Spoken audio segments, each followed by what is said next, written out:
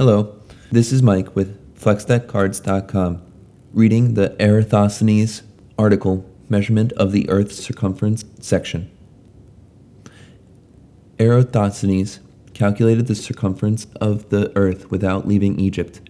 He knew that at local noon on the summer solstice in Syene, modern-day Aswan, Egypt, the sun was directly overhead. Syene is at a latitude of 24 degrees 5 minutes north, near to the Tropic of the Cancer, which was 23 degrees 42 minutes north in 100 BC. He knew this because the shadow of someone looking down a deep well at the time in Syene blocked the reflection of the sun on the water. He measured the sun's angle of elevation at noon in Alexandria by using a vertical rod known as a gnomon and measuring the length of its shadow on the ground. Using the length of the rod and the length of the shadow as the legs of the triangle, he calculated the angle of the sun's rays. This turned out to be about 7 degrees, or 1/50th the circumference of a circle.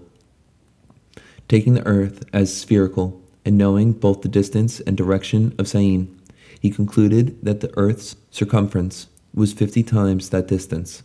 His knowledge of the size of Egypt was found on the work of many generations of surveying trips.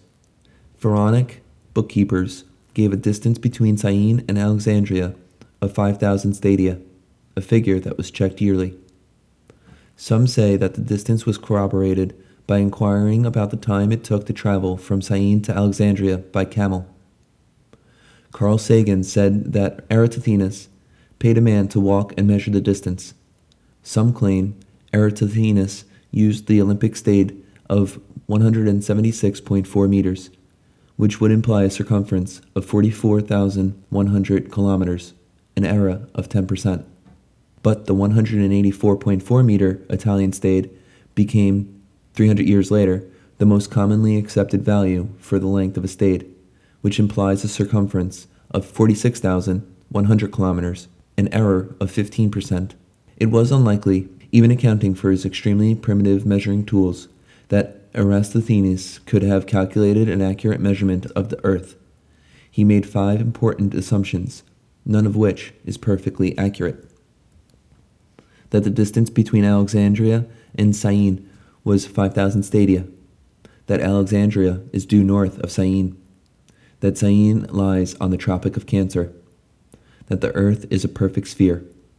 That light rays emanating from the sun are parallel. Eratosthenes later rounded the result to a final value of 700 stadia per degree, which implies a circumference of 252,000 stadia, likely for reasons of calculation simplicity, as the larger number is evenly divisible by 60. In 2012, Anthony Abreu Mora repeated Eratosthenes' calculation with more accurate data.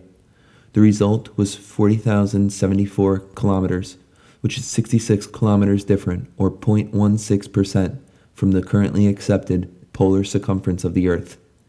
1,700 years after Eratosthenes' death, while Christopher Columbus studied what Eratosthenes had written about the size of the Earth, he chose to believe, based on a map by Toscanelli, that the Earth's circumference was 1/3 smaller.